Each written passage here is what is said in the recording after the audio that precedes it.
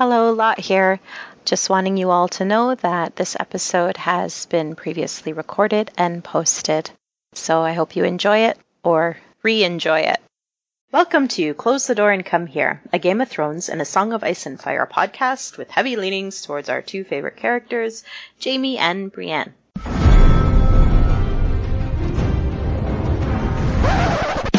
There was a bear there, all black and brown and covered in hair.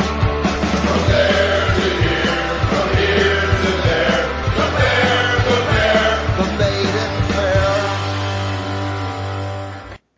Hi, I'm Lot, Lady of Tarth-Post on Tumblr, joined with Chicky. Hey, I am Chicky. I am at the Chikrin on Twitter. Guile. Hi, I'm Guile. I tweet at Door Podcast on Twitter. And Clotho.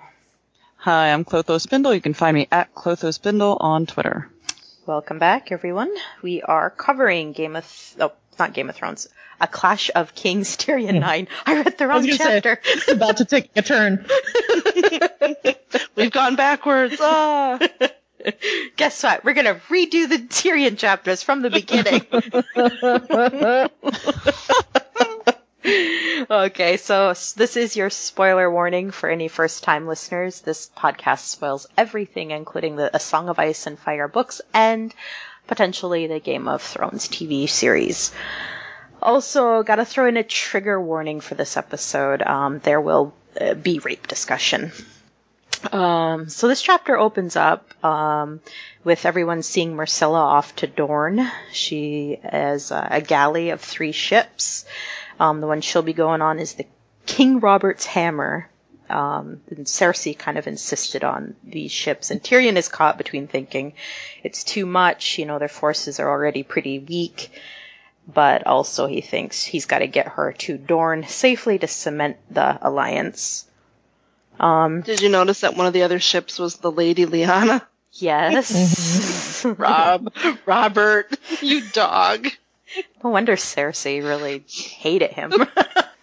So Tyrion observing the work being done on his winch towers. He hopes Stannis will stay his attack until they are complete. He observes Myrcella receiving blessings from the fat High Septon, and Tyrion's annoyed at his long-windedness. After it's all done, he joins Cersei and Lancel on the docks, and he's quite proud of himself as he observes her making eyes at Lancel, and, he knows he's got Lancel in his back pocket. And he also has learned from Lancel that she's basically, well, we're assuming at this point she's fucking the Kettle Blacks. It sounds like it. I think, and I love after this where Tyrion's congratulating himself on how Cersei thinks she has the Kettle Blacks in her pocket, but haha, I actually got them. And the joke is that of course Littlefinger owns them first and foremost. How many people were those Kettle Blacks getting paid by? Everybody. Oh my god, they're making back. And as far as we know, Varys is the ultimate. He could be the ultimate. But I'm sure they gave all their money to charity, so it's okay. They seem like great guys. Yeah, right. Sure, honestly, yeah. So there's this part where Tommen cries, and then Joffrey tells him he's sent some mews like a suckling pig. And Sansa defends Tommen, citing the Targaryen princes, who throughout history have known to be criers. I mean, you can't tell me Rhaegar wasn't a crier, right? Oh, gosh. Super crier. He was. I just love it when Sansa can't resist these little moments of defiance, She's just I'm actually. The saltiness comes out. And I think it's, it's very sweet that the way that she's, she pretty consistently defends Tom. And, we've already seen her defend him, I think, when he was jousting. Or, trying to learn to joust and stuff. And, there's something in her that, definitely is going to kind of stand for the underdog. Yeah, and, can we just maybe point out, too, how actually courageous this is to do something like this? Yeah. Yeah. It takes a lot of courage. to say something like that to this. Right, I mean, it's like- maniacal as Joffrey. Right. It's not like Joffrey's going to be, oh, that's right. And, Tommen's only 8. I probably should be more reasonable. Like, no, Joffrey's never going to make a comment like, like that. So they ride back through the crowd, and it's tense, to say the least. And then probably like the most horrible part in this book is when you have this woman who brings her dead infant, and she holds it in front of Cersei, and Cersei kind of just, I guess, is a bit flippant, like, oh, leave her, she's too far gone. And then the woman just snaps and like starts calling Cersei a whore and a brother fucker, and it's... Everything about that passage was just, like, I had a hard time with that. Something is seriously wrong with Cersei. Like, we all know this, but just to say it again, something is wrong with Cersei's brain. Like, just the fact that even a dead baby doesn't move her, even the slightest, it's just so horrible. Well, and I love how, again, Sansa, like Joffrey's, ready to be really cruel to the woman, and Sansa, like, whispers something to him, clearly tells him, give her some money, you idiot. Oh, God, and it bounces off. Yeah, so he tries to give her a coin, and it just, like, falls on the... But, I mean, it's like, Sansa, again, like, just, the smart move of, hey, maybe it would be better to placate this woman rather than, And he doesn't even have the sense to do that, I don't even know if there's even a way to do that appropriately, but he can't even try to do it appropriately. He just has no... Yeah, I mean, I guess it'd be to give it to one of the King's Guard to, or one of the gold cloaks to give it to her. Would have done it, and if he had any kind of intelligence, he would have got off his horse. He would have handed the woman a big pouch of money, or, like, did something kind, No. Even if it was disingenuous, it might have placated the crowd. When she starts yelling at Cersei, I just think of, that scene from The Princess Bride where Buttercup's dreaming and she's the queen of garbage, you're garbage. Like, it just reminds me of that for some reason. I think maybe it was just to, like, take away the horror of what actually was happening. Garbage. And what's interesting, too? She calls her Kingslayer's whore, and I think that's the only other person gets called the parallel there of the, repetition of the Kingslayer's whore. Oh, God. And the brother fucker. You just don't hear brother fucker a lot. It's a good one, isn't it? It's a real good slander. It really is. It's a lot of bite. Rare. It's better than motherfucker. Really. It kind of is. So, I mean, at this point, has Joffrey, I'm trying to think, has he heard the rumors yet at this point?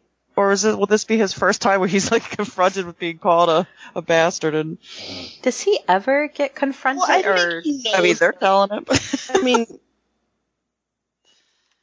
does Ned? God, I can't believe I don't know this. Does Ned? Yeah, I don't.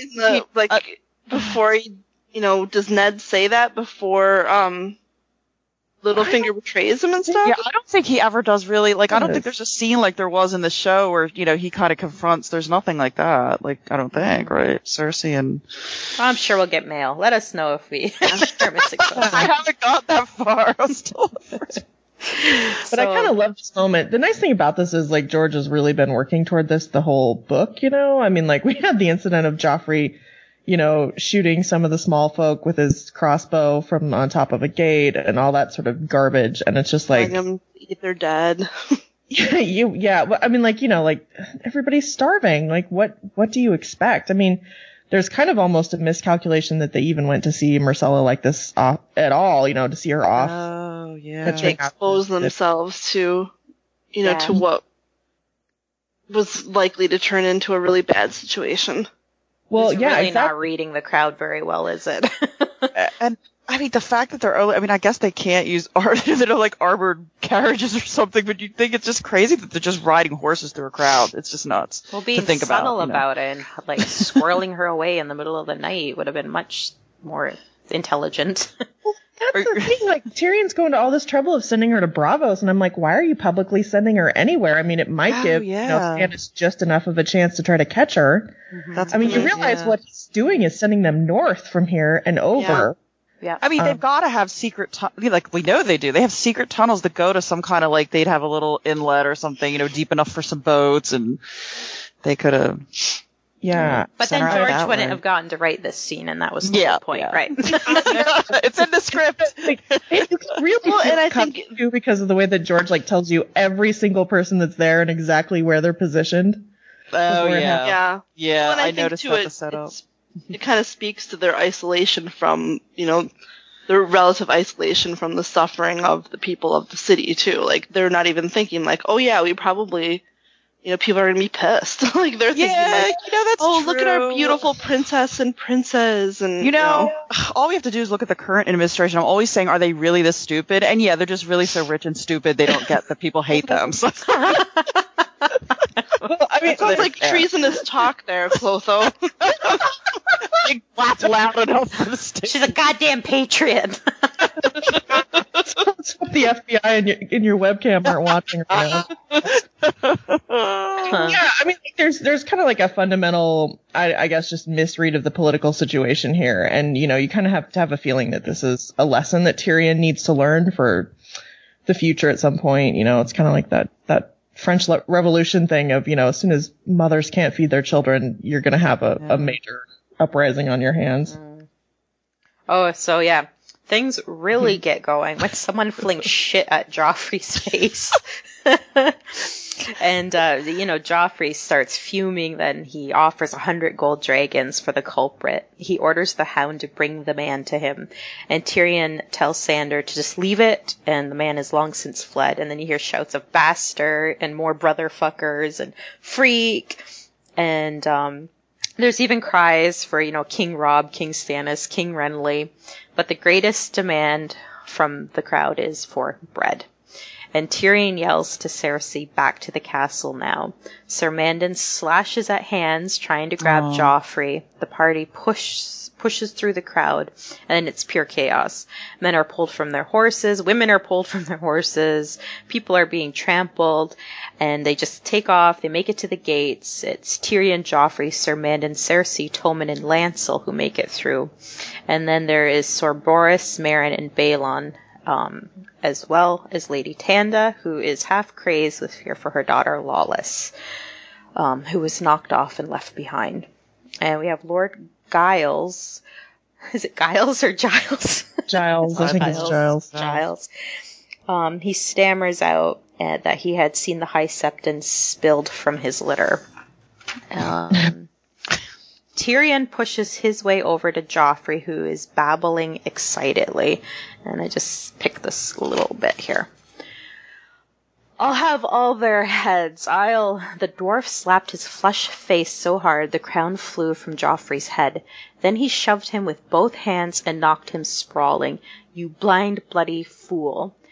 They were traitors, Joffrey squealed from the ground. They called me names and attacked me. You set your dog on them. What did you imagine they would do? Bend the knee meekly while the Hound lopped off some limbs? You spoiled, witless little boy. You've killed Clegane and gods know how many more. And yet you come through unscathed. Damn you. And he kicked him. It felt so good he might have done more, but Sir Mandon Moore pulled him off as Joffrey howled. And then Bronn was there to take him in hand. Cersei knelt over her son while Sir Balon Swan restrained Sir Lancel. Tyrion wrenched free of Bronn's grip. How many are still out there? He shouted to one and everyone. No one and everyone. God. I mean, it's like, I don't love that Tyrion just gets pissed and then goes and beats up Joffrey, but on the other hand, God, if Joffrey just could have, put up with having the shit thrown at him, this wouldn't have happened. It was a tense situation, but they probably would have gotten through it. It's his insistence on finding whoever threw the shit causes the whole thing to go just, pear-shaped. Oh, God.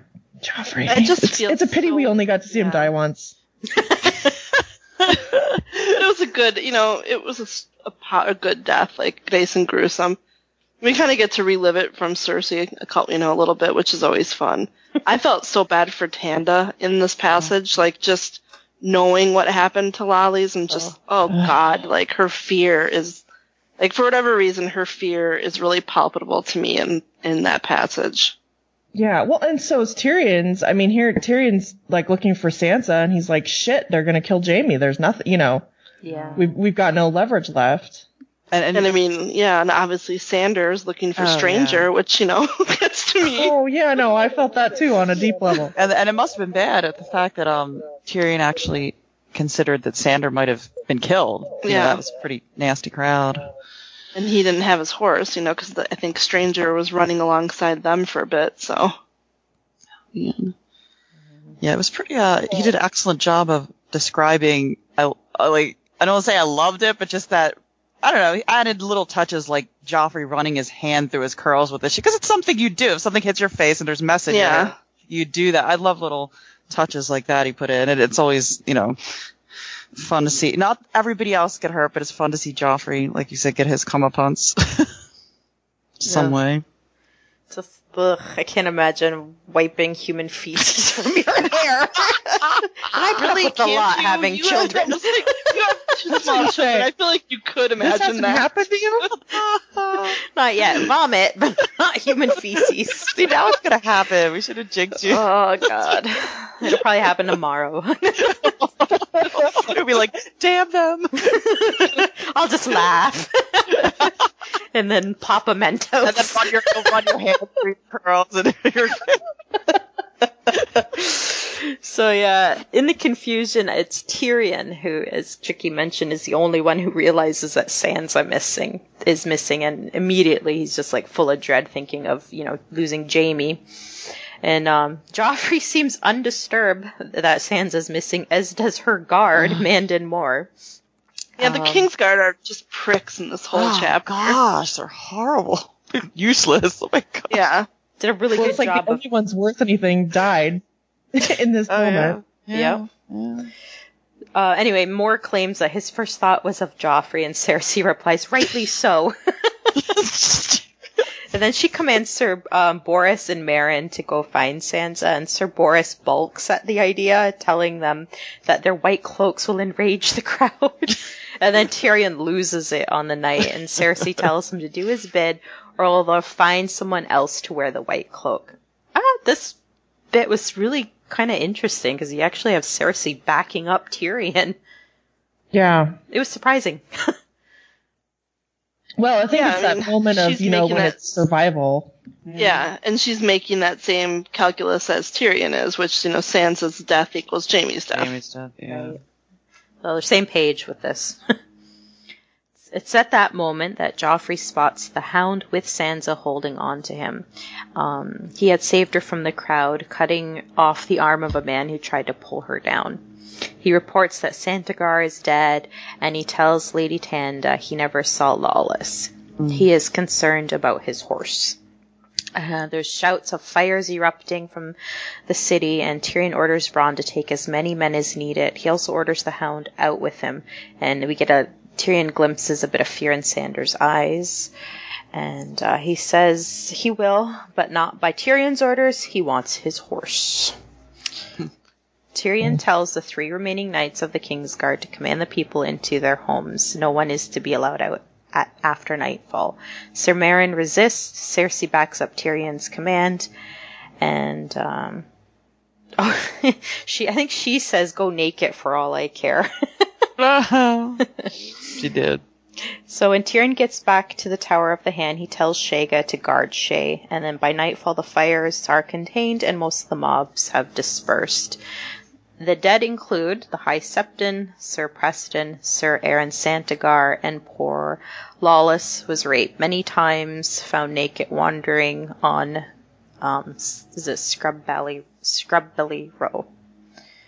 There is also nine gold cloaks that were killed and 2 score of wounded, and no one troubled to count how many common folk had been killed.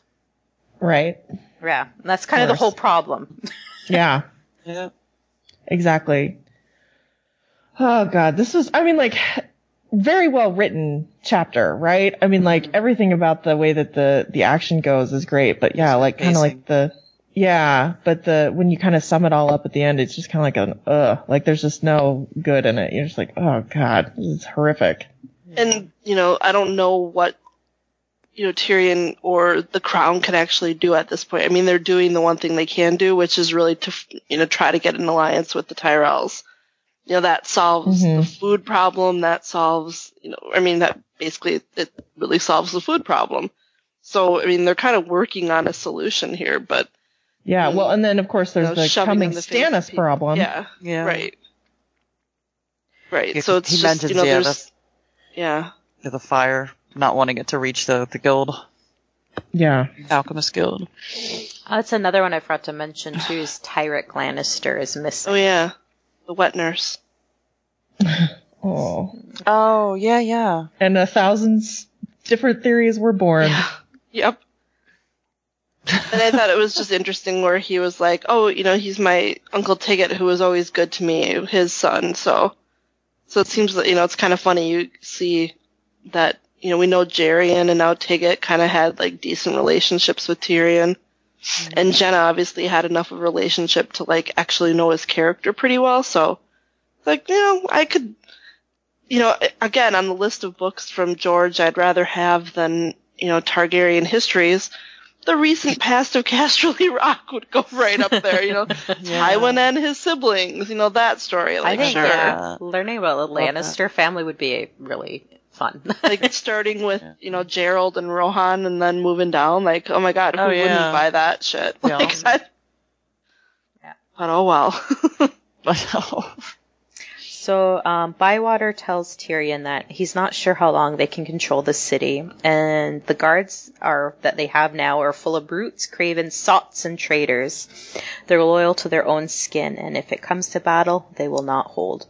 He also tells Tyrion his family is hated, and him most of all. The people think that he is the one corrupting Joffrey, and that times were better with King Robert. He's filled the city with swaggering sellswords and unwashed savages. He exiled Janis Slynt because he was too honest, and he's likely, and the people also sympathize with poor gentle Pycelle, who he threw into a cell. Pycelle actually, Pycelle wasn't doing anything wrong to the people, to be perfectly fair here. He just wasn't aligned with Tyrion personally.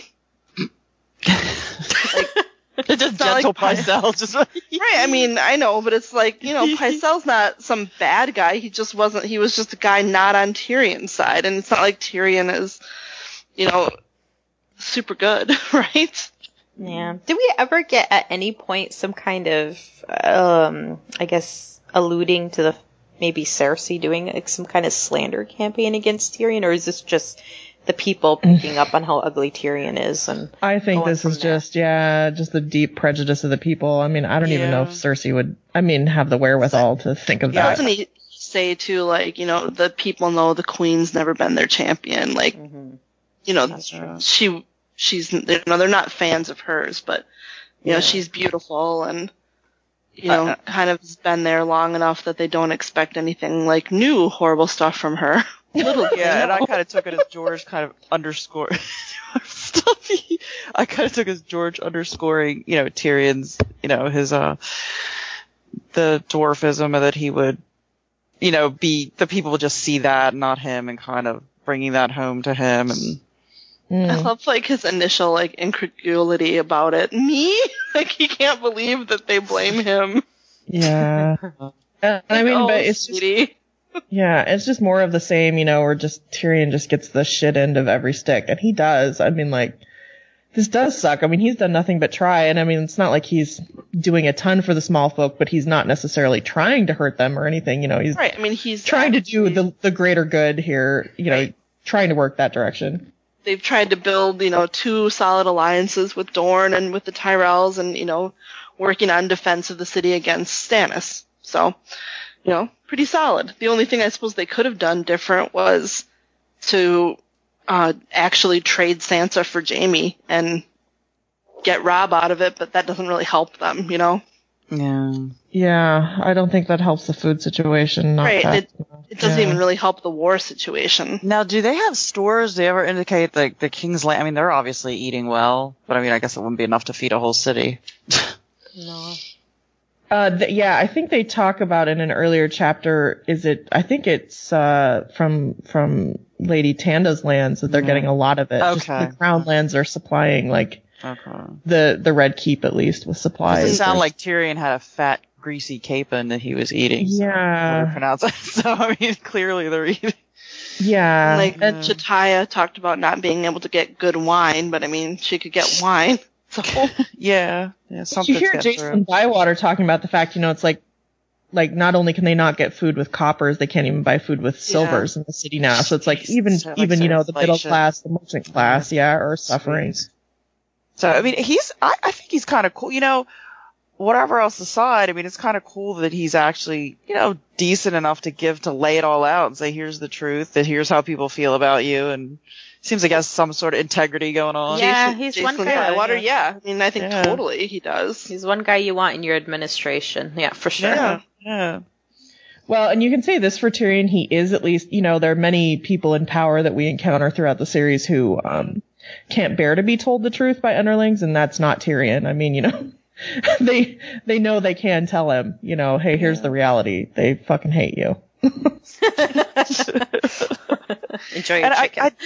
I also thought it was kind of interesting how before he started talking about it sort of seemed that it was set up that Tyrion was having problems getting Shagga or anybody to listen to him. Somebody, they were drunk. Nobody wanted to help. They were kind of yawning. He can't get them organized. And then he goes to his room and Bywater tells him, oh, and they see your kind of ruffians going around the city sort of doing things in a sense like, some people are, I guess, getting into fights and these kinds of things and terrorizing people. I think that was nice that he put that in because that's problematic for him. Mm-hmm. It seems cool at first. Like when you read it, you're like, oh, that's cool. He's got these, warrior guys fighting for him, but there's a little bit of a chaotic situation there. Yeah, they're like the sailors, in New York City, right? Like they're they're in the big city, for the first time. Shanking people in alleys and stuff. But it's a really good invocation of, what you see a lot in any society, which is you can get this terrible reaction to the other. And Tyrion is other. Tyrion's, what are they? Mountain clans people are other to everybody in the city. And so, of course, he's just kind of getting this reputation as the problem, basically build a wall, put Tyrion on the other side of it with all of his mountain clans is what's happening. Yeah, seems familiar somehow. Kind of. It's... Although I will say in this case, they are, legitimately doing some violent things in some of the scenes where, are they, biting off ears? There's some bad hombres in this group. So is that what you're saying? Oh. So, I don't think it's all stereotyping in their case. No, but, so much, it's just... I get what you're saying. He's just tapping into a very human thing, which is people are so willing to hate anyone different. It's interesting if you think Tyrion's going to be coming back to King's Landing, with a bunch of Dothraki and the Unsullied, wonder if he, will he learned anything. Yeah, Bill, you think I had others before? Check me out now. And himself even physically, less attractive without the nose this time around, Yeah. This was before, oh man. Full-on demon monkey. Yep. So we close the chapter with Varys and Bronn and Tyrion having a bit of an exchange, and Bronn comes in to finish off Tyrion's uneaten chicken. And Bronn makes a suggestion. So it says here, he thrust his fingers inside the capon and tore off a handful of breast. The weepy one, Tommen, seems like he'd do whatever he was told, as a good king should. A chill crept down Tyrion's spine as he realized what the sellsword was hinting at. If Tommen was king, ... That's pretty brazen. Yeah, I mean, think about in this moment if Joffrey would have died, if Joffrey would have gotten killed in the bread riots, you have him being killed in a way that Tyrion really can't be blamed for. You probably still get the Tyrell alliance with Marjorie and Tommen a little bit earlier. And, you have Cersei really defanged at this point to a certain extent because Tywin's still alive. Honestly, everyone would have been so much better off, at least all the Lannisters would have been so much better off if Joffrey would have gotten killed. Yeah. I wonder if Sansa would have stayed put, too. I don't think so. I mean, well, that's a good question. Yeah. I mean, yeah, it's one of those. It's kind of like, oh, if something had gone different for Rob, what would have happened? It's an interesting what if. It's too bad. God, I mean, now like imagining Sansa and Tommen as a couple. I've never heard. I don't think I've heard that one. And like Littlefinger is still going to be agitating things behind the scenes, so it seems like, he'd obviously still have a vested interest in getting Sansa out. So. Yeah, she wouldn't last there long. Yeah, I mean, yeah. I don't know. It is so interesting though in that moment how it's so much Jaime that makes it impossible for Tyrion to think about actually killing Joffrey. Yeah. That it is Jaime that's Jaime's son. Yeah. Yeah. Yeah. I mean, it's not fun. I'm always like, why is he surprised that Bronn said this to him? I mean, he just saw Tyrion beat the shit out of Joffrey. I mean, like, it shouldn't come as a shock that someone might suggest that to him. Well, but beating the shit out of someone and killing them are kind of a big gap. I don't know how big a gap. I mean, like, especially if you realize, I mean, as everyone around does, how much Joffrey's the problem. I mean, Tyrion was thinking earlier, like he was looking at Cersei and going, why doesn't she realize how much of a problem he is? Oh, yeah. Well, any parting shots? Or are we going to leave it there? It was nice not to have to deal with Tyrion's personal life. Yeah, that was a little break. The violence was a nice break. Yeah. The violence was a very nice break. Yep. The violence was a nice break from the cunnilingus. Yep. All right. I don't think we have mail, do we, tonight? We don't. I checked Tumblr, Gmail, and what a pity. What a pity. Send us some. You can rectify that by sending us mail at closethedoor@gmail.com or closethedoorandcomehere.tumblr.com. You can also follow us on Twitter @DoorPodcast. Please consider supporting this podcast on Patreon. If you can't do that, you can certainly like, subscribe, and review wherever you listen. That'll be it. Closing the door. Get out.